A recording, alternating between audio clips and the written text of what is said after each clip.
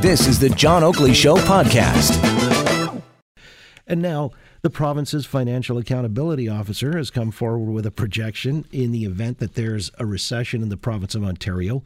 How would that augur for our economy, especially against the backdrop of the budget that was submitted for the 5-year, let's say, window this past spring? Doug Ford introduced that budget.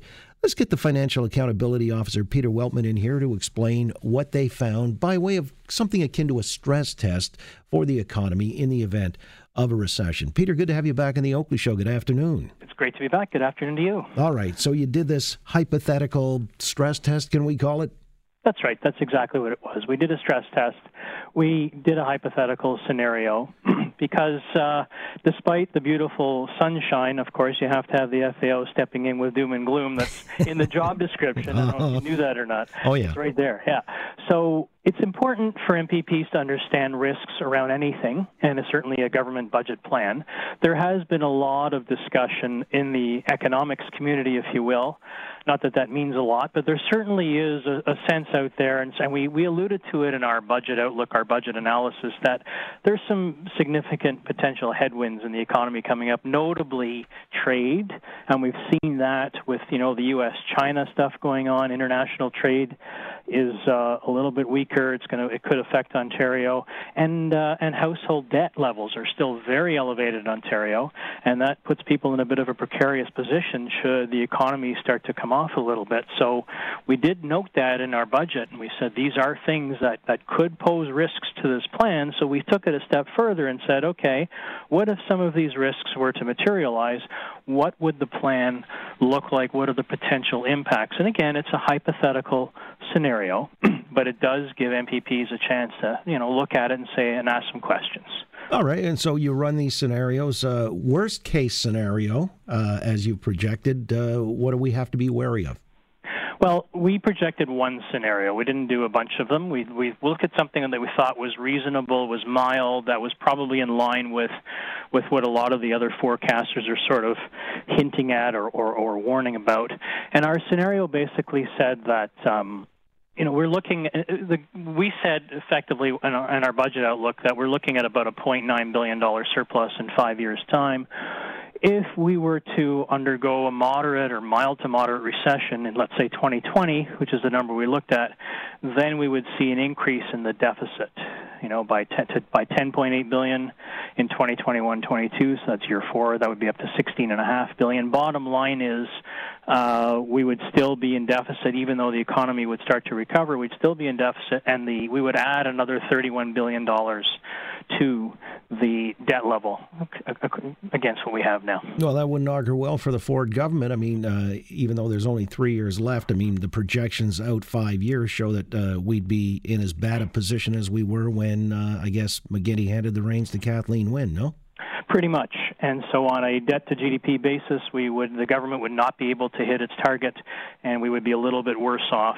And again, want to reinforce this is a hypothetical. It's just to give, people a sense as to what could happen. The most important takeaway, though, is that when a recession happens, you have a decrease in economic activity, you have a decrease in employment. So from a government's point of view, you have a decrease in employment income, therefore employment, personal income tax. You have a decrease in corporate profits, therefore a decrease in corporate income tax. So your revenues, your two key sources of revenue start to drop. You may have some offsetting spending to do to try to stimulate the economy. Again, there are training programs that'll kick in, social services that'll kick in. These are automatic stabilizers, if you will. You might see a bit of a drop in interest rates if the bank gets nervous and cuts rates to try to stimulate the economy. But ultimately, even after recovery, it does take some time for revenues to recover to where they were, and you've had to incur some debt to get you through that stimulus period, and that debt doesn't go away unless the government chooses to, basically work it down over the time when times are good. What you're basically saying, though, is in a lot of instances, the government has very little control over the vagaries of international markets and economies. Well, of course they do. All they can do is react. All they can do is position themselves to be able to react. And I think we've seen that, certainly federally, way back in the early 90s when the government did, take some serious steps at reining in spending so that it was in a better fiscal position to withstand, certainly in the 2008 recession. The federal government came out of that in reasonably decent shape because they had been left in decent shape. And any government, it's not easy work, but certainly that's what governments can do. They can only respond to events. They can't really control events. Again, with Peter Weltman, Ontario's Financial Accountability Officer, having run a scenario, a stress test, if you will, in the event of a recession, how would it impact the economy in the province of Ontario? So what you're saying is, we'd be deeper in deficit, or at least something that would be the largest since 2010-11, and we'd take on additional debt of $31 billion by 2023-24, and the GDP, the debt to GDP ratio, would go up to nearly 45%. It's hovering around 41 right now. So is this sort of a cautionary tale that maybe the government ought to hedge against the future and take some preemptive measures? Is there anything they can do along those lines? I mean, they're not even talking about balancing the budget until 2022, I believe, which seems rather cautious to some of us. Well, I think in some respects what the government has done in this fiscal plan is they've given themselves some flexibility, because I've mentioned before in our budget outlook, the text of the budget basically is forecasting the $1.6 billion surplus, but what they didn't say, but what they included in the plan, was some revenue measures in 3 years out. So a lot of those revenue measures were tax cuts. So these are things that could be implemented should the economy start to turn. Typically, governments will do that to try to stimulate investment. So the government has given itself some fiscal flexibility, if you will, to assess the situation and act accordingly, and they've built that into their budget plan. So, and we've noted that in the report. So there may be other things that they want to do or they can do that are built into the plan. So this stress test shows it'll throw them off track. But I guess I would say that if they hadn't built in some of this flexibility in advance, it might have thrown them off track to an even greater degree. For example, our forecast, the FAO forecast, does not include those revenue measures. And so without those revenue measures, we forecast a $6.5 billion surplus 5 years out. The government did not. The government forecast $1.5 billion, and so there's a bit of fiscal flexibility for them should they need to make some course corrections. I'd be curious to know what your federal counterpart is thinking along these lines, but we'll leave that for another time.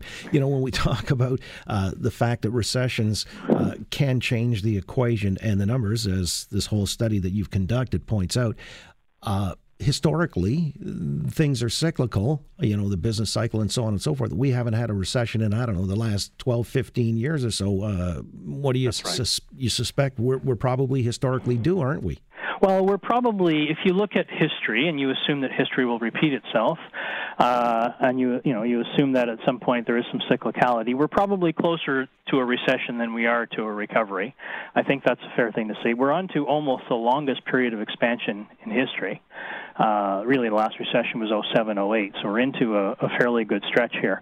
And in the States, it's even a longer stretch. So I think a lot of commentators and forecasters are concerned that a recession is likely due. You can't forecast these things. You can't forecast the intensity of it with any degree of accuracy.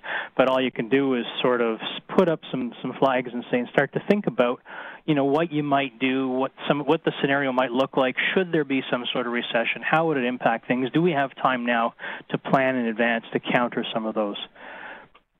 Well, and this does lead to something you spoke to earlier, household debt at record levels. Is this a clarion call for people to get their household debt in order? Well, I think I don't want to pretend that we can be the clarion call. I think we simply provide analysis to MPPs and help them ask questions. But I think certainly, people are looking at this, and if they've never experienced a recession before, it provides some opportunity to do a little research to understand what the impacts of recession could be, and that gives them a chance to think about how they might recalibrate their own finances should the need arise. But what people do ultimately is what people will do. It's not, we just put out the analysis. No, well, I appreciate that, and they can take it under advisement if they so should choose. But right. Let's just say in parting that there's a positive note. If I got it right, you're suggesting any recession, though, would be short-term, and the recovery likewise. That's what our suggestion is, and we don't see a severe recession on the horizon. We haven't had a massive change in a lot of the fundamentals. So yeah, that's what we're forecasting as a moderate recession, and that's what seems to be the consensus around the chatter amongst economists, is that the next recession will likely be a moderate one. And so is your number crunching done for the summer? I hope so. You can relax and then crank things up again in the fall? We never stop here. We have lots of great stuff coming out. Not as much in the summer, but we'll have some more stuff coming out later on. All right. Well, we'll speak on that occasion. It's always a pleasure, Peter. Thanks. Thank you very much. Peter Weltman is Ontario's Financial Accountability Officer. Thanks for listening to the John Oakley Show podcast. Be sure to rate, review, and subscribe for free at Apple Podcasts, Google Podcasts, and anywhere else you get your on-demand audio.